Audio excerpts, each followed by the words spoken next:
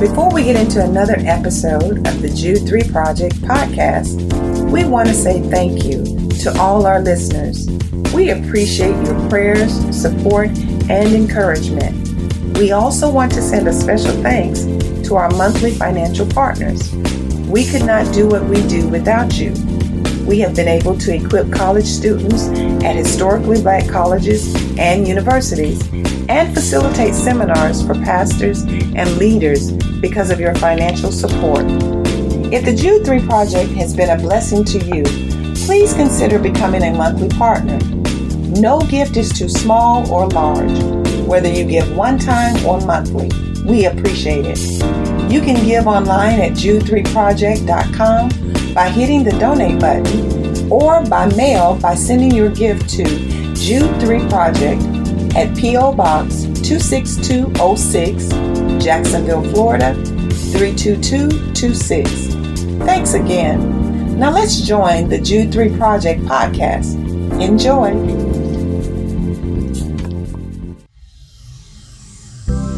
Hello, welcome to the Jude 3 Project podcast. I'm your host, Lisa Fields. I'm the founder of the Jude 3 Project.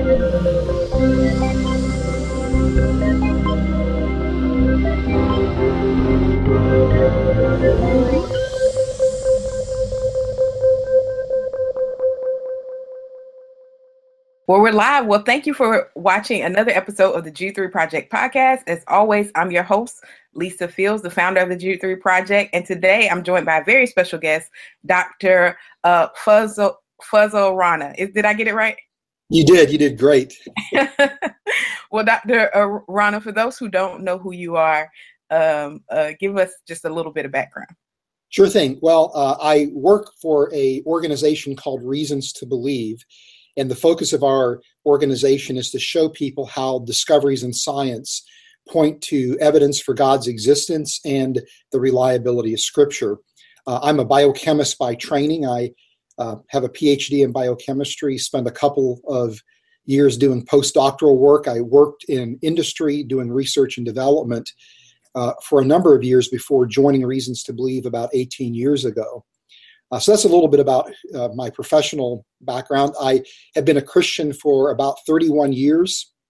I came to faith in Christ when I was a graduate student studying biochemistry. I was an agnostic, and the elegance of the cell's design convinced me that there had to be a creator, and that opened me up to hearing for the first time the gospel message. That's awesome. That's awesome. And you helped with our free to ask Twitter town hall. So I'm so thankful for that, because that ended up being a big success for us. So thank you again for helping with that. Yeah, my pleasure. My pleasure. It was an honor to be part of that. And it was interesting to me to see the kind of questions that people are asking. Mm-hmm. And interestingly enough, it's the same questions no matter who people are, their educational level, their backgrounds, it doesn't matter. Everybody asks the same question. Yeah, exactly. So we're going to talk about carbon dating. Does this disprove the Bible? And for a lot of people, it's really a struggle, because you see on your timeline you see discoveries about dates of things, and it kind of puts you in conflict with scriptures. So we're going to be talking from the topic, does carbon dating disprove of the Bible? And you've done a ton of research and work on this. For those who don't know, what is carbon dating? Yeah, well, that technique is part of a collection of techniques that are known as radiometric dating. And the idea behind that is that there are certain versions of atoms in nature, these are called isotopes, that are unstable, and they will decay over time to produce other types of atoms. So for example, with carbon, there are three different types of carbon that exist in nature: carbon-12, carbon-13, and carbon-14.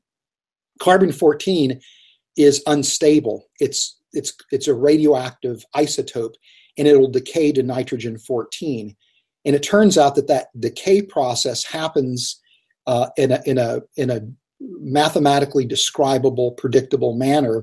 And so you can use that decay rate to actually age date samples.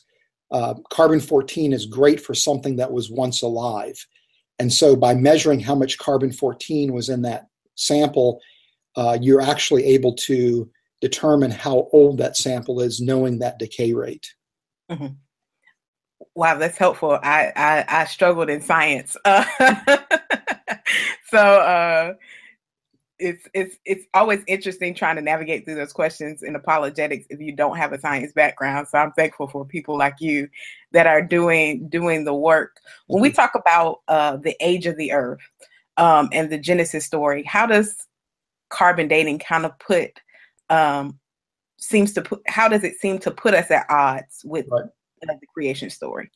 Yeah, well, when you look at again, radiometric dating techniques, what these techniques indicate is that the Earth is about 4.5 billion years old, that the solar system that we're part of is 4.5 billion years old, the Earth is 4.5 billion years old, that life has been present on the Earth for 3.8 billion years.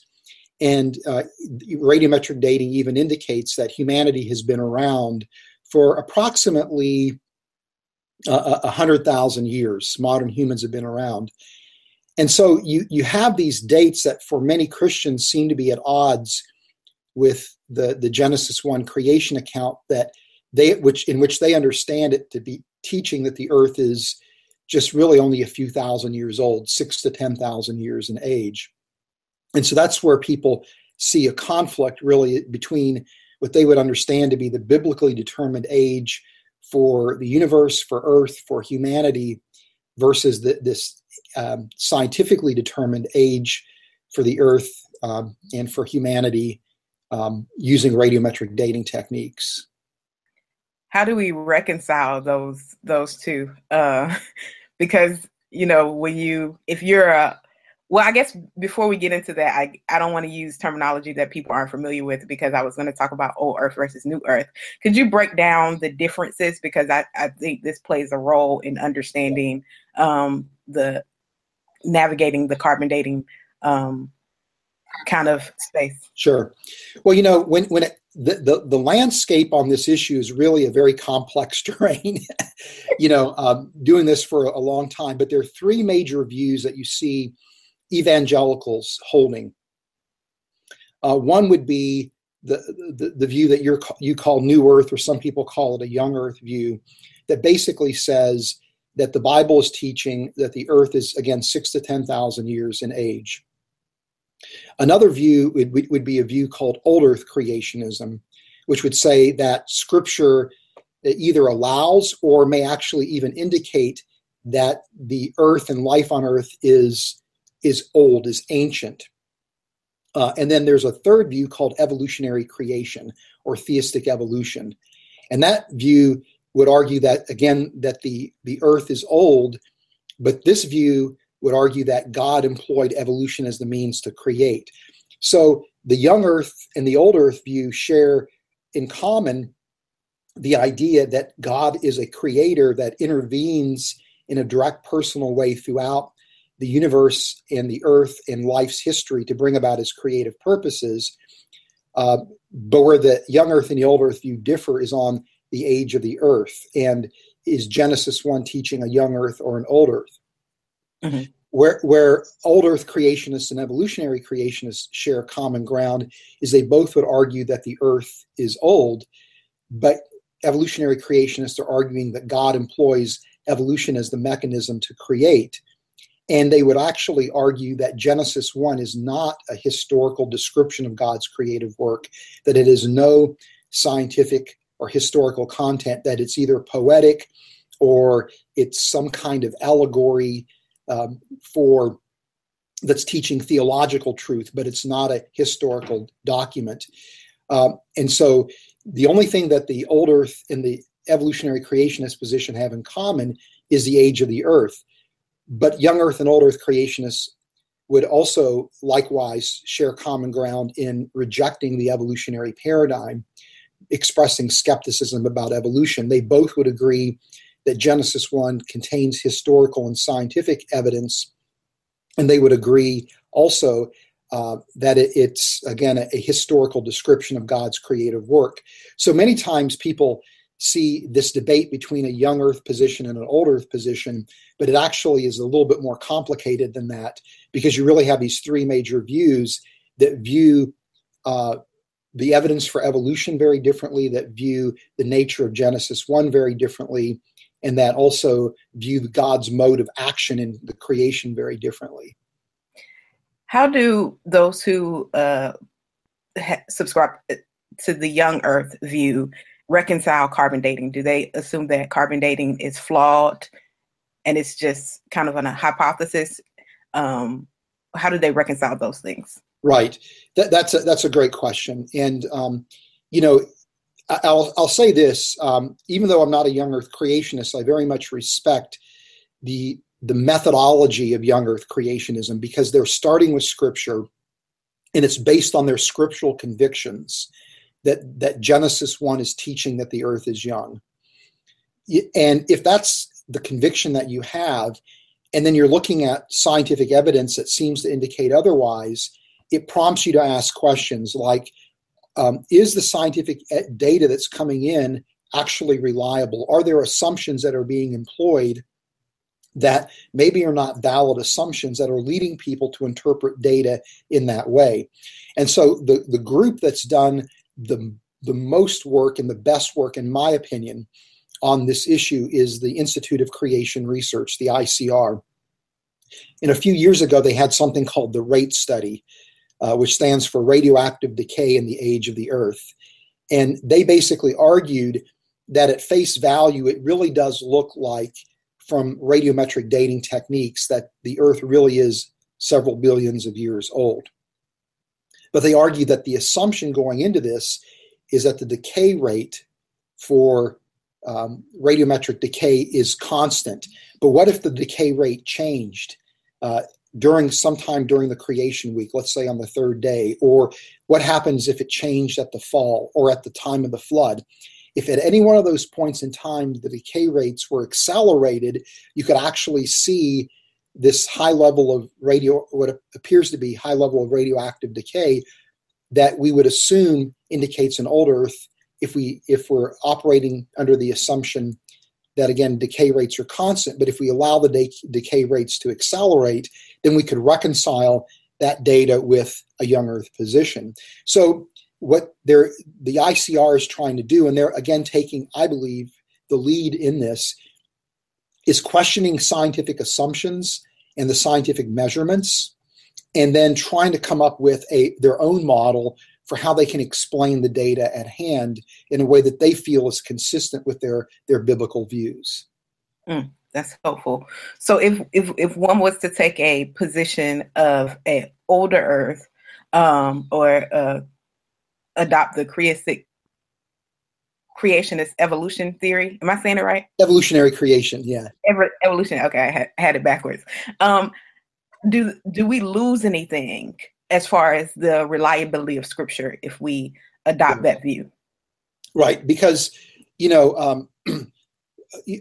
old Earth creationists would look at the scientific data and say, even though young Earth creationists are making these scientific arguments, old Earth creationists generally don't find them compelling. And so they accept that the scientific dates are reliably determined. But when you go to Genesis 1, for example, the word that's translated as day can mean a period of time. That word is yom. It can mean the time from sunup to sundown. It can mean 24 hours, or it can mean basically a period of time, in the same way that we would use the word day. And so you're still literally reading Genesis 1 as a literal history. It's just that you're arguing that day is a period of time. And so old Earth creationists will make biblical arguments for why day is best understood as a period of time, and will actually highlight some interpretive challenges to reading Genesis 1 in a way that teaches that the earth is young. And so old Earth creationists would employ the same kind of biblical interpretive methodology as a young Earth creationist. It's just that an old Earth creationist would come down in a different place as to what day means in Genesis 1 than a young Earth creationist. So many times people say old earth creationists are not reading scripture literally. Well, I would actually argue we are reading it literally, but by reading it literally, that means we're paying attention to the original language. We're looking at how does our interpretation fit with other creation accounts and how we would understand what those creation accounts are teaching. So it is a literal reading. So I would argue that you're not really losing anything to adopt an old earth creationist position in terms of biblical inerrancy, the credibility or the reliability of scripture. In fact, I would argue you're actually going one step further and demonstrating its reliability. Mm-hmm. Did you always kind of adopt that position, or did you start at young earth and kind of evolve to that position? Yeah, well, that's an interesting question, because I came to faith in Christ, as I mentioned, when I was a graduate student. And I didn't grow up in a Christian home. My mom came from a Catholic background, but she was a non-practicing Catholic. My father was a Muslim. He came to the United States from India, and he was very much committed to Islam. And so I grew up in a home that where my mom's faith had no presence, so to speak, and where my dad's faith was ever present. And so I grew up in a home that had a very negative view of Christianity, just because of my father's perspectives. I was an agnostic by the time I left high school and started college. And I embraced the evolutionary framework, in fact, as an undergraduate student. And so I always accepted scientifically that the earth was old. And I can remember when I was in college having some friends who were Christians. One of them was a guy named David Flynn, whose father was a Baptist minister. And David was a young earth creationist. And he and I would have conversations about Genesis 1. And I remember as a non-Christian arguing with David, why couldn't day be a period of time? So, I don't know where I got that concept from, but as a non-Christian with no exposure to the Bible other than reading it with David Flynn, those few instances, I looked at it and I thought, well, day could just simply be a period of time. But one of the things that I was really impressed with is that if you looked at day as a period of time, the sequence of events that you see in Genesis 1 correlate in an incredible way with the scientific record. And so when I came to faith in Christ, one of the first things I did is I went back and I reread Genesis 1. And I remember those conversations I had with David. And it's like, well, this is really an interesting, perfect fit between Genesis 1, again, and the scientific record, as long as you assume day is a period of time. So I never held a young earth view. I always held an old earth view. But as I journeyed, as I continue my journey in Christianity, I continued to go back and reevaluate that interpretation with more and more sophistication as I learned how to read the Bible and gained greater understanding biblically and theologically about my faith. And I've never felt like an old earth position was somehow undermining Scripture or was incompatible with what Scripture taught. So I've never held a young earth view whatsoever. Now, interestingly enough, I did hold an evolutionary creationist view right after I came to faith in Christ. And I held that view for about 6 or 7 years as a young Christian, where I thought the origin of life requires God's intervention. But from that point on, God used evolution to create. That was the view that I held. And over time, I did actually give up on that view for 2 reasons. One is I began to see more and more scientific problems with the evolutionary paradigm. But I also came to the conviction that it's very hard to hold that view that God employs evolution to create and have respect for what I thought the creation accounts were teaching, where God is intervening in direct personal ways to create. And so I see nothing in the text that really supports evolutionary creationism. It supports, I think, God's direct involvement. But I don't see anything in the text that demands a young earth view. The text allows an old earth view, and I think it even suggests an old earth view. Mm-hmm. And I've seen people also bringing in passages like a day is as 1,000 years to God, to show that how he referenced days is far different than how we reference days. Yes, so using right. that passage to help kind of push that point Yes. even further. And it's interesting because that idea is found, I think, in 2 Peter 3, but also in Psalm 90, you see that same concept. And what's interesting is the person who wrote Psalm 90 is Moses. Moses also wrote Genesis 1. So that right away is a clue that Moses was thinking of day maybe as a period of time, not necessarily a calendar day. But there's other clues as well in the text. And I'm not a biblical scholar, I'm a biochemist, but I try to glean from people who I respect as biblical scholars. One of them is Walt Kaiser. And from Walt Kaiser, I heard the argument that on the first day of creation, God is creating a calendar day, right? Light is separated from darkness. Darkness is called night. Light is called day. Well, here we're seeing that the day, as we understand a day being 24 hours, being created on the first creation day. So Walt Kaiser argues day must be something, a creation day must be something other than 24 hours. It must be greater than a 24-hour period of time. Or if you go to the seventh day of creation, where God rests, there is no evening and morning, which suggests that we're still in the seventh day. And there's other passages of Scripture that suggest that.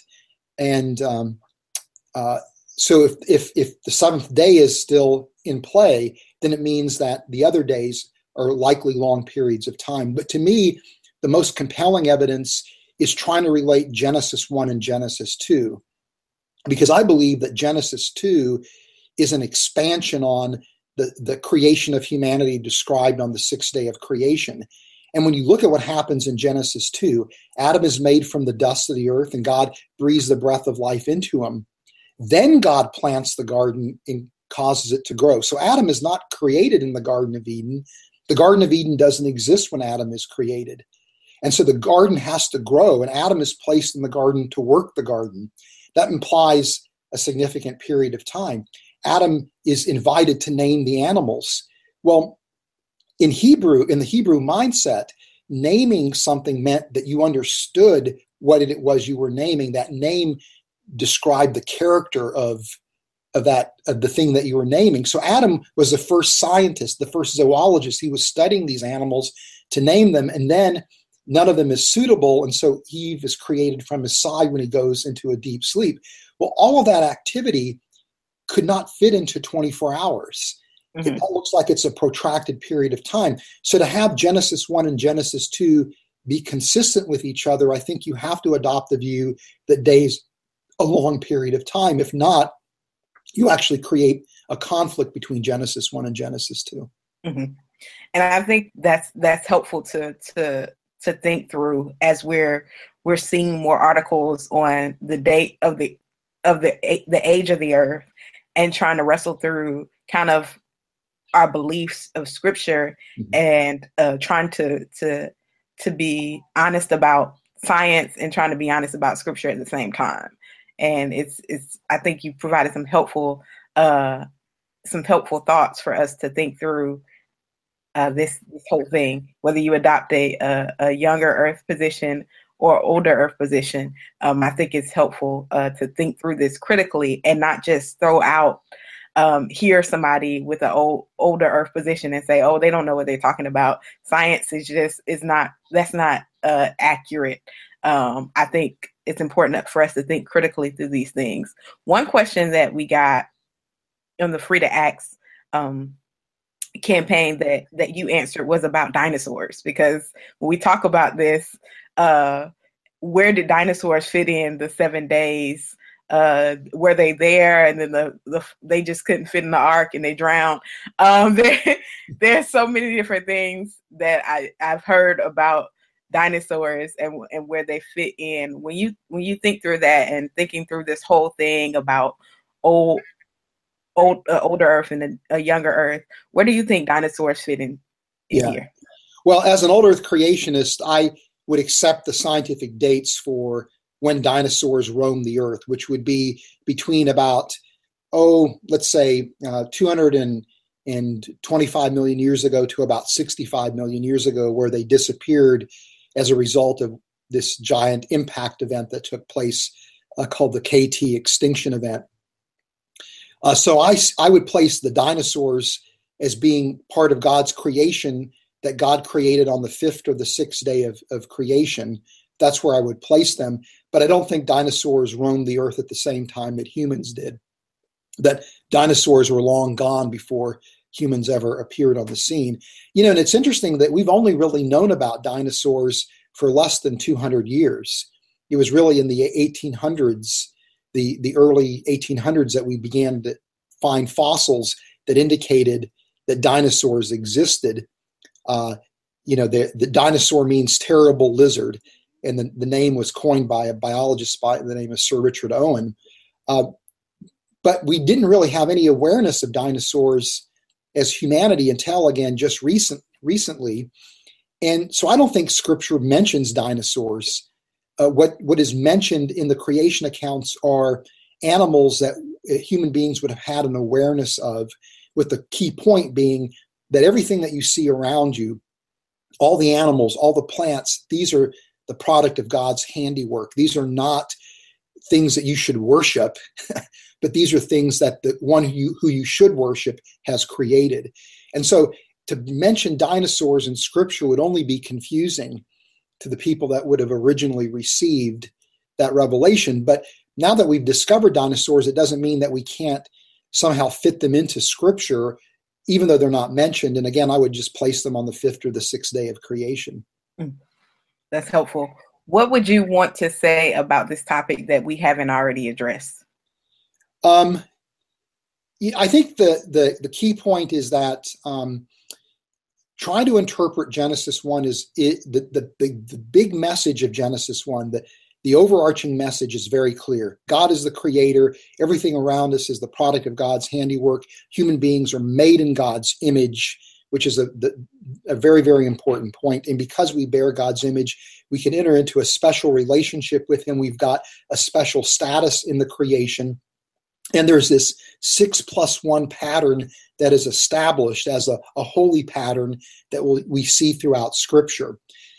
But once you get beyond that, how you specifically understand Genesis 1 is really a challenging question.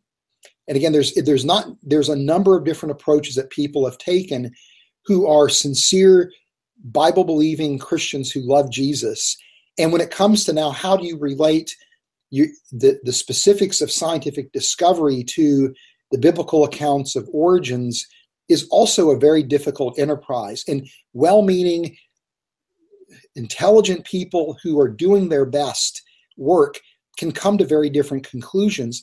And so to me, the point would be we shouldn't divide over this issue as a church. We've got to learn how to discuss our disagreements in a way that promotes unity in the body, but yet allows people to hold differing perspectives and wrestle through differing perspectives. And this to me is really good because it means that if you are a Christian and you are exposed to ideas in science, you've got three places to land. You can land in a young earth camp. You can land in the old earth creationist camp. You can land in an evolutionary creationist camp. And every position has strengths and weaknesses. No position is perfect, but at least there's a landing point. And to me, that means that science should never be a reason why anybody walks away from their faith. Or science should never be a reason why somebody isn't willing to hear the truth claims of the gospel. And so to me, I hope that the church moves beyond fighting over these issues to allowing different perspectives to exist on the table of options that young people and old people have in terms of how to make sense of science faith issues. And we can have some invigorating discussions where we strongly disagree with one another, but let's do it in a way that we remember that we still are part of the church and we can figure out how to work together to accomplish God's purposes in the midst of those disagreements. Amen. What resources would you recommend for our listeners who want to explore this issue a little bit further? Yeah, well, if people want to see a biblical defense for the old earth creationist position, there's a great book called A Matter of Days written by Hugh Ross, who is my colleague and my mentor. There is a book called Navigating Genesis that shows how an old earth creationist would integrate scientific discoveries with the first 11 chapters of Genesis. If people want to see that this issue debated, there's some books that are good. One is called The Genesis Debate. It's an older book now that lays out a young earth position, an old earth creationist position, and something called the framework hypothesis, which is another way to interpret Genesis 1, where Genesis 1 is viewed as being poetic. There's a book that's coming out in November, 4 Views on Creation, Evolution, and Intelligent Design, where Ken Ham from Answers in Genesis represents the young earth position. Hugh Ross represents an old earth creationist position. Deb Harzma from BioLogos represents evolutionary creationism. And then Steve Meyer from the Discovery Institute discusses intelligent design. And then recently, some of us at Reasons to Believe participated in a project with BioLogos where we debated the old earth position and evolutionary creationism, and that's called Old Earth or Evolutionary Creation. And that book has just been released a couple of months ago. So that's a chance for people to see those two perspectives engaging each other. So depending on how people want to approach that issue, those are, to me, what I think to be really good resources that will get a person started.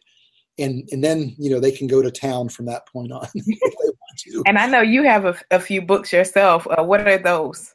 Yes, well, there's a number of books that I've written. One of them, or 3 of them, kind of form a trilogy dealing with the origin of life question and design inside the cell. And those are called Origins of Life. One's called The Cell's Design. One's called Creating Life in the Lab. And again, they deal with the evidences that, to me, were very convincing when I was a graduate student in terms of coming to the recognition there was a creator. And so these books represent the 30 years since I came to faith in Christ, what's happened in those areas scientifically, and how the case for design and the challenges to evolution even become more profound 30 years later than what I recognize as a graduate student. One book I've written is called Who Was Adam? It's looking at the biblical account of human origins and defending a traditional biblical understanding from an old earth creationist perspective in light of discoveries coming from anthropology. How do we square those discoveries with that traditional biblical understanding? And then there's a little book that I've written called Dinosaur Blood and the Age of the Earth, which is my foray into the young earth, old earth issue.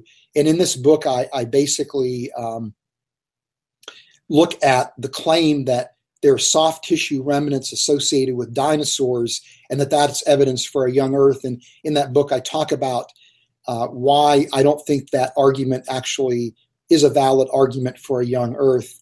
And I also present a very introductory defense of an old earth perspective from a biblical standpoint. Awesome. And you have a lot of you guys have a lot of blogs on Reason to Believe on this issue as well, right?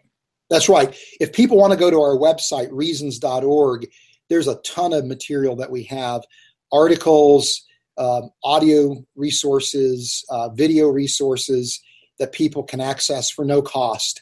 And they can, if they want to jump into the deep end, they can go to our website and start reading articles. This is a complex issue. It takes time it takes an investment of time to really, I think, get up to speed. But once you do, I think the scientific discoveries that point to God's existence and the reliability of Scripture are so powerful that it's worth the time if you really are serious about doing evangelism and engaging people that may be influenced by science. So I would encourage people, to be willing to do a little bit of homework because the payoff is enormous. When my daughter was young, we homeschooled our kids, and she hated math. And she used to say to me, "Dad, math is really hard." And I said, "Yes, that's right. Math is really hard. We've established that fact, but it doesn't mean that you can't be good at it." And she wound up with a math degree. And so that's my exhortation, is that using science for apologetics can be hard, but it doesn't mean that we all can't be good at it. And if we just put a little bit of effort in. And so that would be my exhortation, is for people, not to shy away. And at the end of the day, it ultimately boils down to philosophical arguments. If you understand the classical arguments from philosophy for God's existence, the scientific evidence is just bolstering those arguments. So if you understand the concepts, you can go a long way using science to defend your faith. That's awesome. So how would people get in contact with you on social media? Well, I've got two Facebook pages, a personal Facebook page that I've tapped out at 5,000 people, and then a public figure page. So if they just search for my name, they'll be able to find my Facebook pages. And then I also am active on Twitter.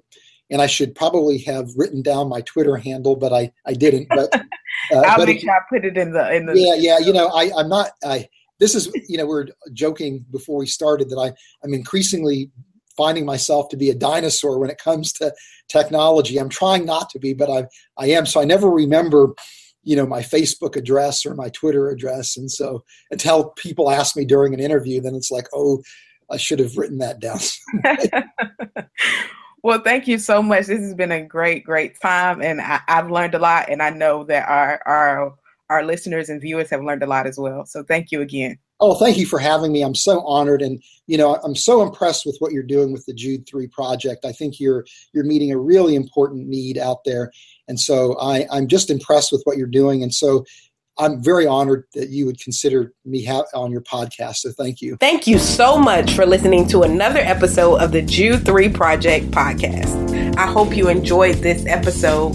You can tune into all our past episodes at www.jude3project.com. You can subscribe on iTunes, Stitcher, Google Play. Remember not only to subscribe, but also rate us. That helps us to gauge how we're doing and how you're enjoying the show, and it gives other listeners some ideas about the show as well. So thank you so much for tuning in. Also, remember we have our Bible engagement app in partnership with Back to the Bible to help you get better engaged in the Bible every single day. You take a survey, it assesses your strengths and weaknesses and sends you Bible verses based on those. So it's a great app. You can download the app by searching in your App Store or Google Play, searching Jude 3 Project, and it'll be right there for you.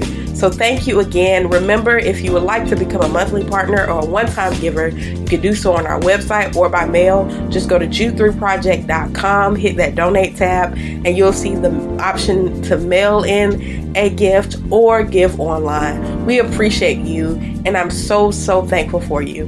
God bless, and remember, here at the Jude 3 Project, we're helping you to know what you believe and why you believe it.